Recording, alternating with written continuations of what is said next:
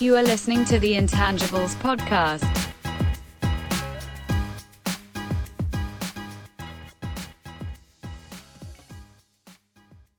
Welcome to the second episode of the Intangibles Podcast. You guys are children. You know that? Today we're going to be talking about the tools and concepts that everyone can utilize when they start a new job to help them achieve success. So this is stuff we want you guys all to take away and utilize immediately if you can. To start us off, we're going to go to Mike. Mike's going to give us a tool that he thinks is useful. Thank you, Justin. So the tool or concept I like to really focus on when I start at a new job is really listening and anticipating the types of questions I'm going to be asked. And what I mean by that is, yeah, you've got your core responsibilities that you need to do every month or every week. That's not what I'm talking about. What I mean is the stuff that you're maybe being asked about that or something that starts to come up a few months in from your boss or your boss's boss. It's saying, okay, this seems to be repetitive. There's a bit of a trend here. Let me start preparing this in advance before the question comes, and that'll really reflect well that you're paying attention to what's going on. You're looking to add value in asking, hey, this is a question I need to answer, so let me do that. So building that pattern to see, this is what people are looking for, not just being reactive, not saying, waiting for someone to spoon feed you questions, essentially, right? Exactly, and I mean, this is something you should focus on as early as you can. Could you give us an example of something you did recently at all? Well, so for example, something you can do is say, okay, they're asking me to put this type of report together on the revenue for the month or the gross margin for the month on this particular level of detail, and usually you only prepare it at a very high level. So you can say, well, this seems like where the questions are going, or they're really wanting to get more analysis at a much more detailed level. Let me prepare this and maybe even more in advance of those questions, and hopefully that'll make me stand out well. So for somebody that's like new to their career or just starting, how do you think they can really take this tool and use it? So Ray, I think it comes from a bit of a two-phase curve when you start anywhere. The first is really your comfort stage. So when you've gotten to the new job, you know how to use the applications, you know who to talk to, what people's names are. That's really where you start to get comfortable in your day-to-day. That's when you should start being able to pick up okay, these are some of the questions I should anticipate. And then you'll eventually shift into a confidence phase. And that can be anywhere after 6 months, maybe up to a year when you start to get really confident.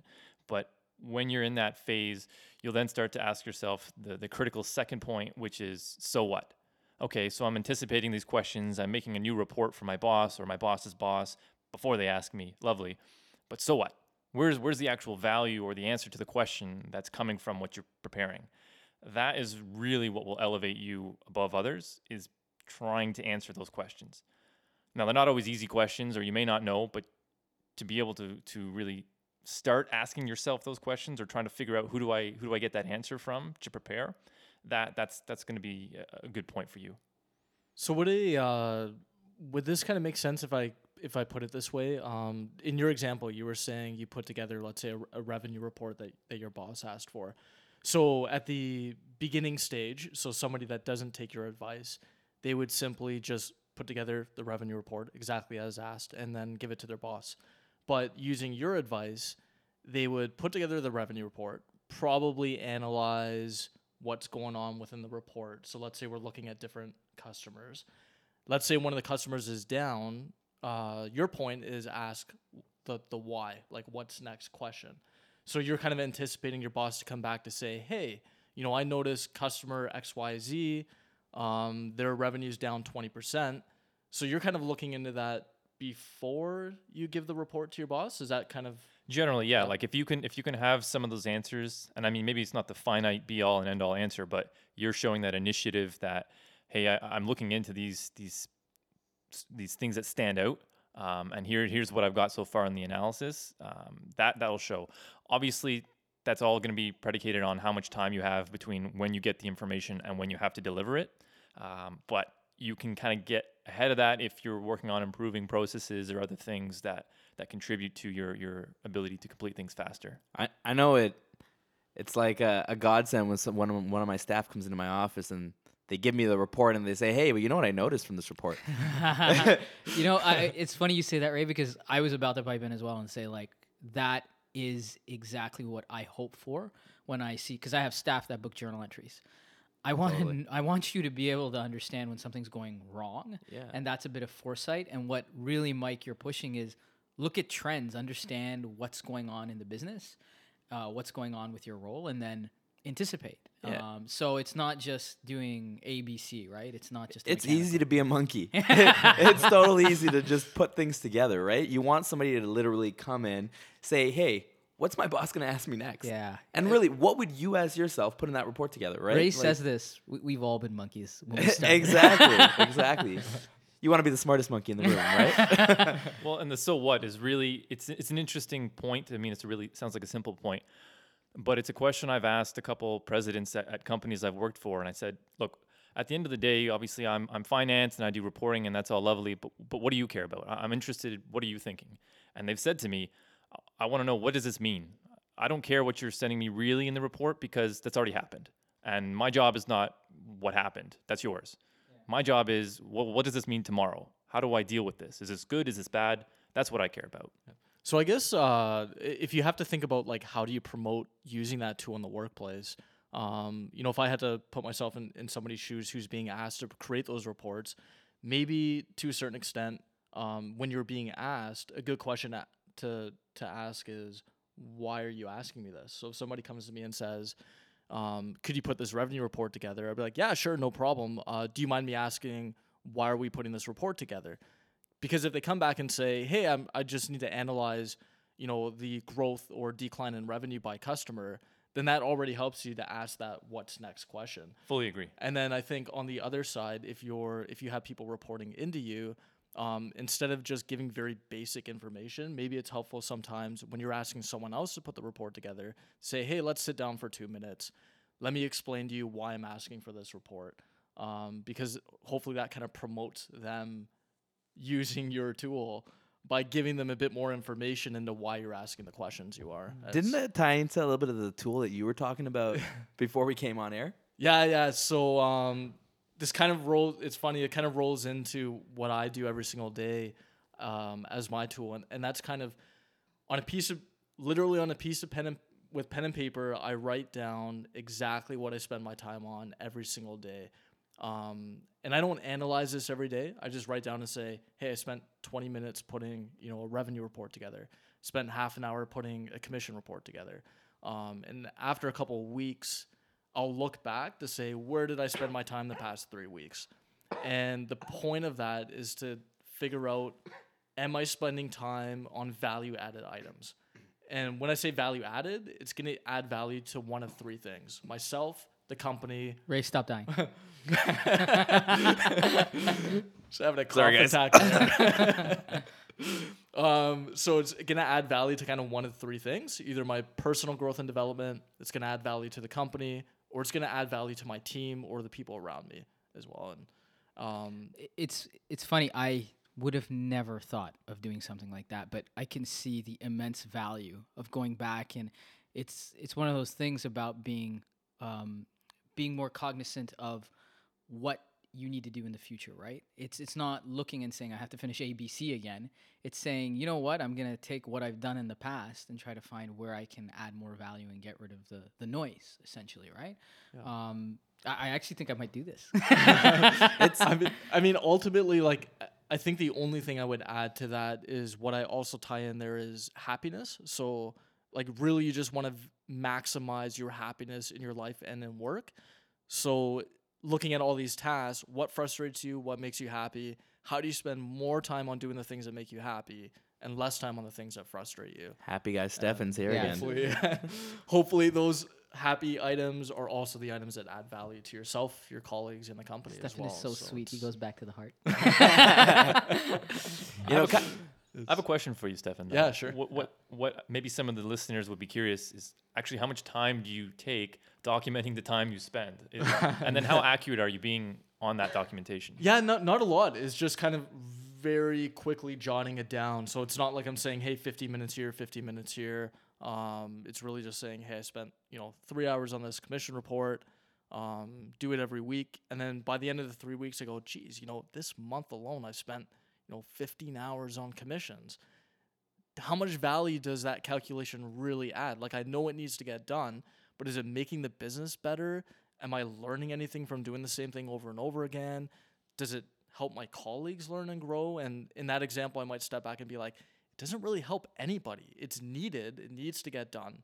I understand why the company has it, but there's got to be a faster way of doing this, because my time could be much better spent on other things. So I really don't spend a lot of time calculating it. It's just a really good gauge on where your time spent, and that's it.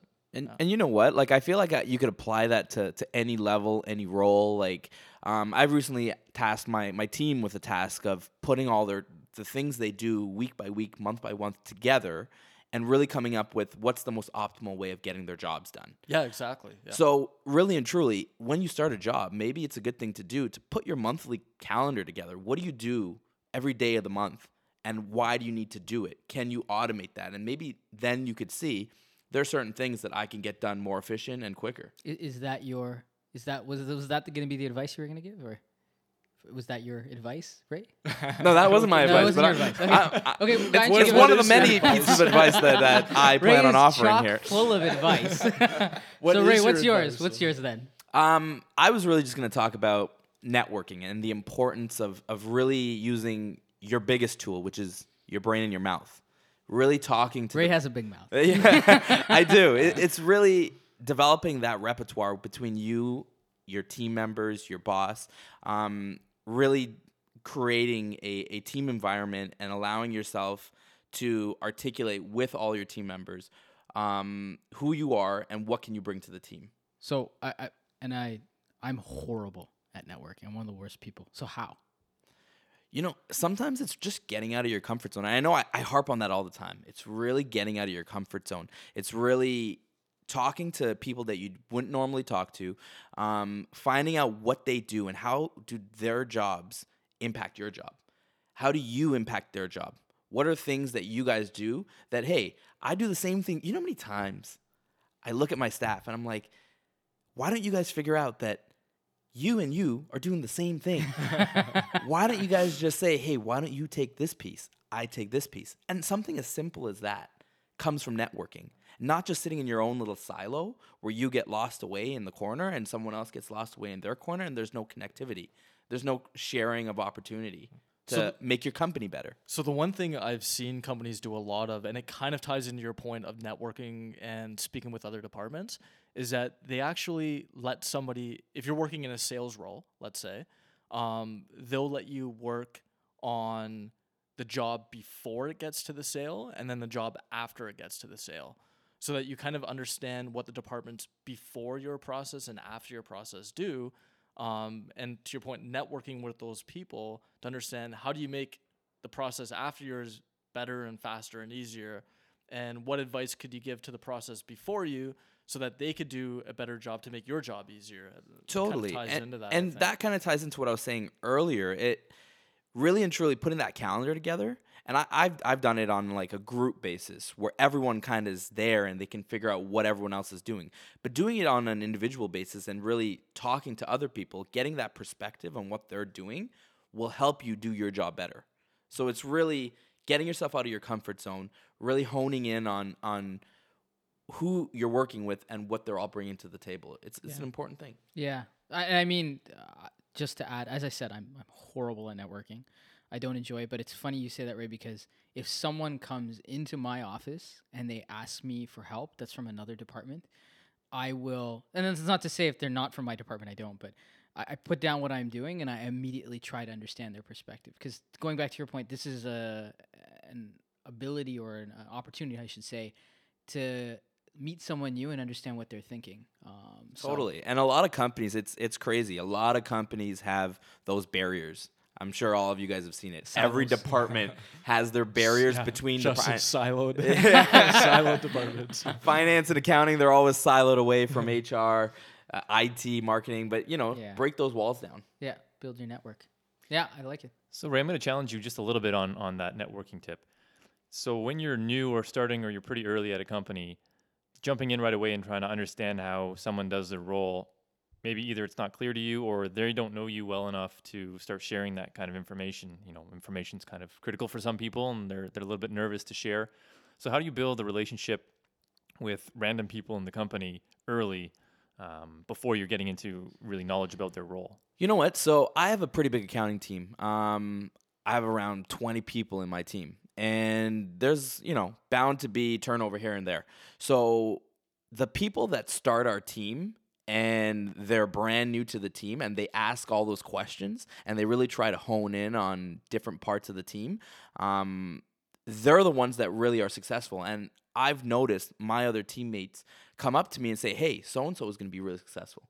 Because they're actually trying to ask questions. They're trying to get to know me and get to know the job better. They're not scared to ask a question. Because you know what?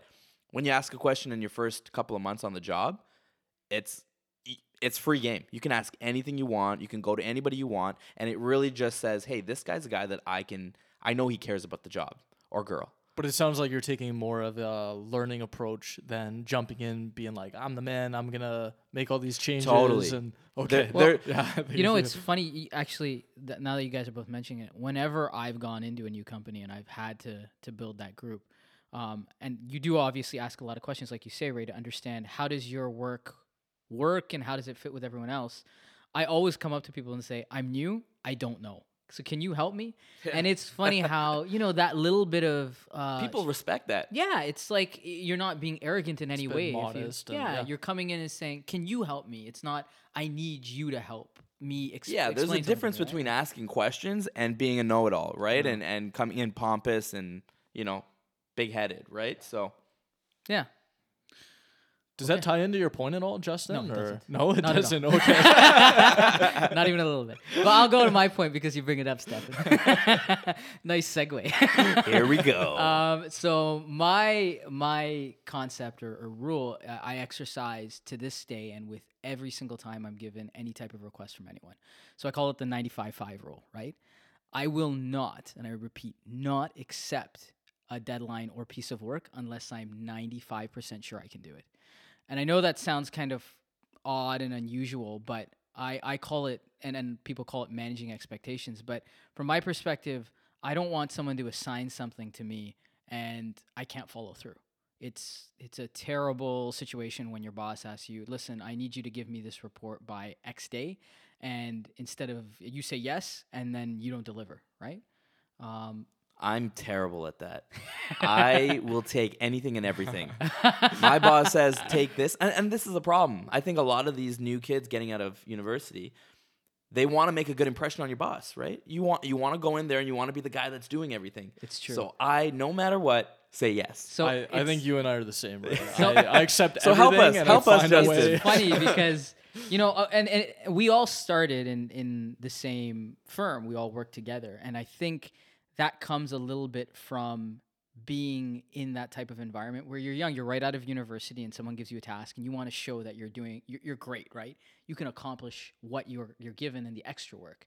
But I always like to draw that line where I've seen people in that same professional setting. And the reason I call it the 95-5 rule is they'll come in and everything that you do is in a range, right? If I ask you to do some incredible task, if everything works out, you may be able to do it in one day, but chances are something's going to go wrong. Someone's not available. Some data doesn't work out. You have to do more analysis, and it'll take 2 days. So if you say yes to the 1 day deadline, you're shooting yourself in the foot because what happens is when I come, and you're working hard, right? You guys are working so hard. I come and say, where's my report? You say, oh, I didn't finish it because of A, B, C, D. I don't want to hear A, B, C, D. You right? never want to drop the ball. That's right. So that's why you don't take on too much, right? Well, my comment is it's not about not doing that work. It's about setting, and I'll give a perfect example I recently had. I had not my boss, but my boss's boss, and it's not him, at another level, call me and say, listen, I need something tomorrow. And it was a complicated analysis. It involved going to another department, talking to them and understanding a bunch of data, which I didn't have ready access to. Now, immediately on the phone, my first inclination was, listen, I told that person, listen, it's at the highest point on my priority list. This is the first thing I'm going to do when I get up now after this phone call.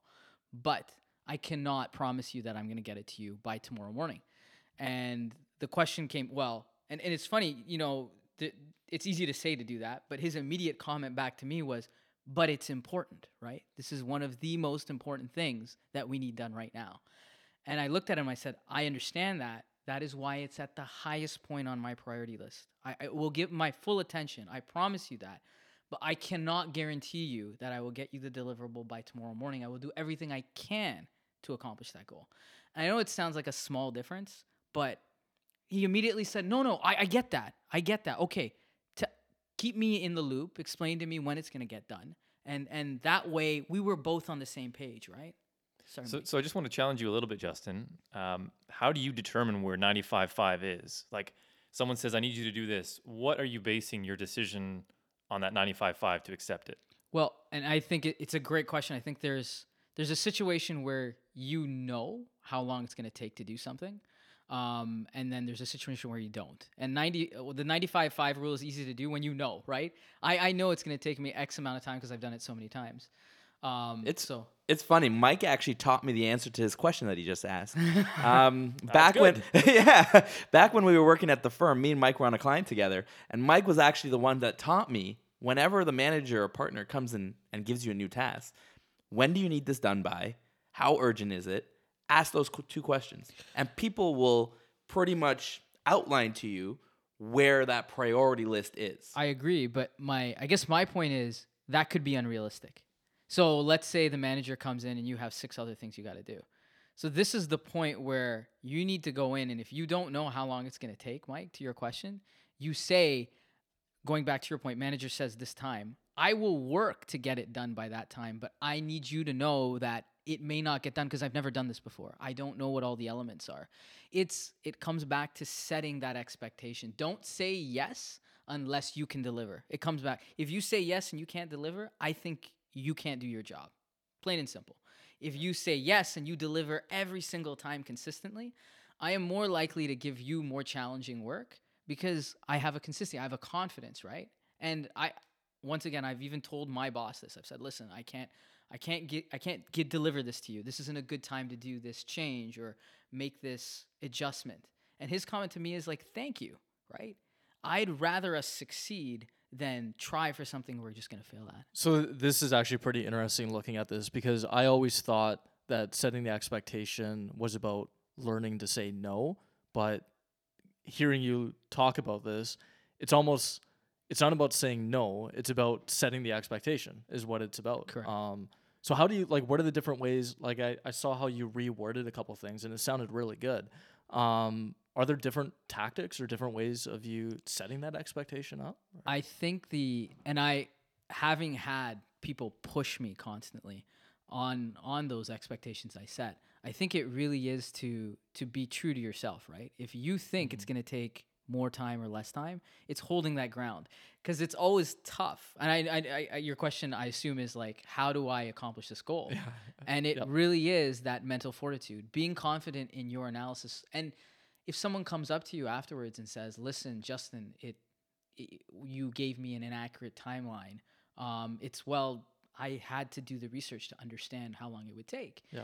The other thing I always come back to is if you say, in that same example with that person who pushed me, I got it to them before the next day in the morning, because I did exactly what I said. High priority, got up, did the analysis. He was thanking me. He's like, thank you. I see you took ownership of this. You wanted to make sure it was successful. It was important. You made sure it was accurate. So I think it goes back to having that conversation with them, setting that we're all in the same boat. I just want to make sure it's a high quality product I give you. Awesome. Okay, so I think that's all of the thoughts we had. So if I'm to recap real quick, Mike, it was all about being proactive, looking for those trends, identifying the questions that you're going to get asked in advance. Stefan, it's looking for the value, going back to what you do on a regular basis, documenting that and saying, okay, where can I remove all the waste? Where can I get rid of the noise? Ray, Of course, it's going to be Ray. Ray's all about networking. That's what I do. If it doesn't come through on this podcast, then I have no idea how to convince this to you. But Ray is Mouth all is about your greatest networking, tool. and okay, and then for me, it's obviously setting those expectations, running with that 95-5 rule, right? So thank you guys all again for listening into our podcast. We'll talk to you soon.